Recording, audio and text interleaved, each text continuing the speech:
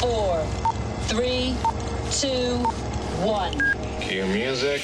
This is Movies First with Alex First. In the tradition of Forrest Gump, the extraordinary journey of the fakir is a wild ride, which combines coincidence with circumstance. It's a quirky, cross-cultural fantasy about a good-natured thief who makes good. Ajar, played by Dhanush, is a poor young fakir, that's a magician, from the streets of India, being brought up by his single mother, whom he adores. Ajar has never known his father, the identity of whom his mum refuses to reveal. As events unfold, Ajar travels to Paris in search of his past and to navigate his future. There he falls head over heels for Marie, Erin Moriarty, whom he meets amongst the cabinets and couches in a department store.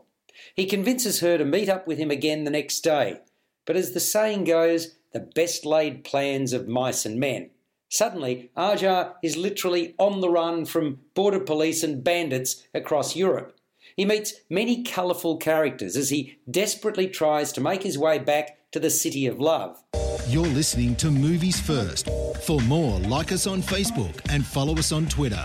The extraordinary journey of the fakir presses many of the right buttons, apart from one overly long song and dance sequence involving an English law enforcement officer, which started off well but extended beyond acceptances. The rest hung together nicely. That included a buoyant Bollywood number featuring our hero and a movie starlet named Nellie, Berenice Bejo. It's a film in which Ajar takes to the road in search of answers and a better life.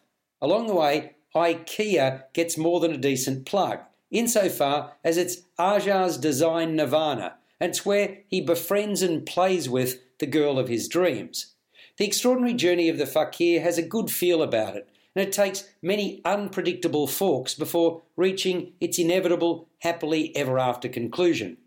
Dhanush makes for a handsome, good-natured centrepiece around whom the action unfolds. This is all about the art of weaving a tale that captures the imagination, and screenwriters Romain Putelos, who wrote the book upon which the film is based, and Luc Bossi have delivered a compelling, if totally fanciful story. A picture of colour and movement, The Extraordinary Journey of the Fakir, directed by Ken Scott, radiates warmth, and that'll surely win the hearts of many as a result. It scores a 7 out of 10. You've been listening to Movies First with Alex First. Subscribe to the full podcast at Stitcher and iTunes or your favourite podcast distributor. This has been another quality podcast production from Bytes.com.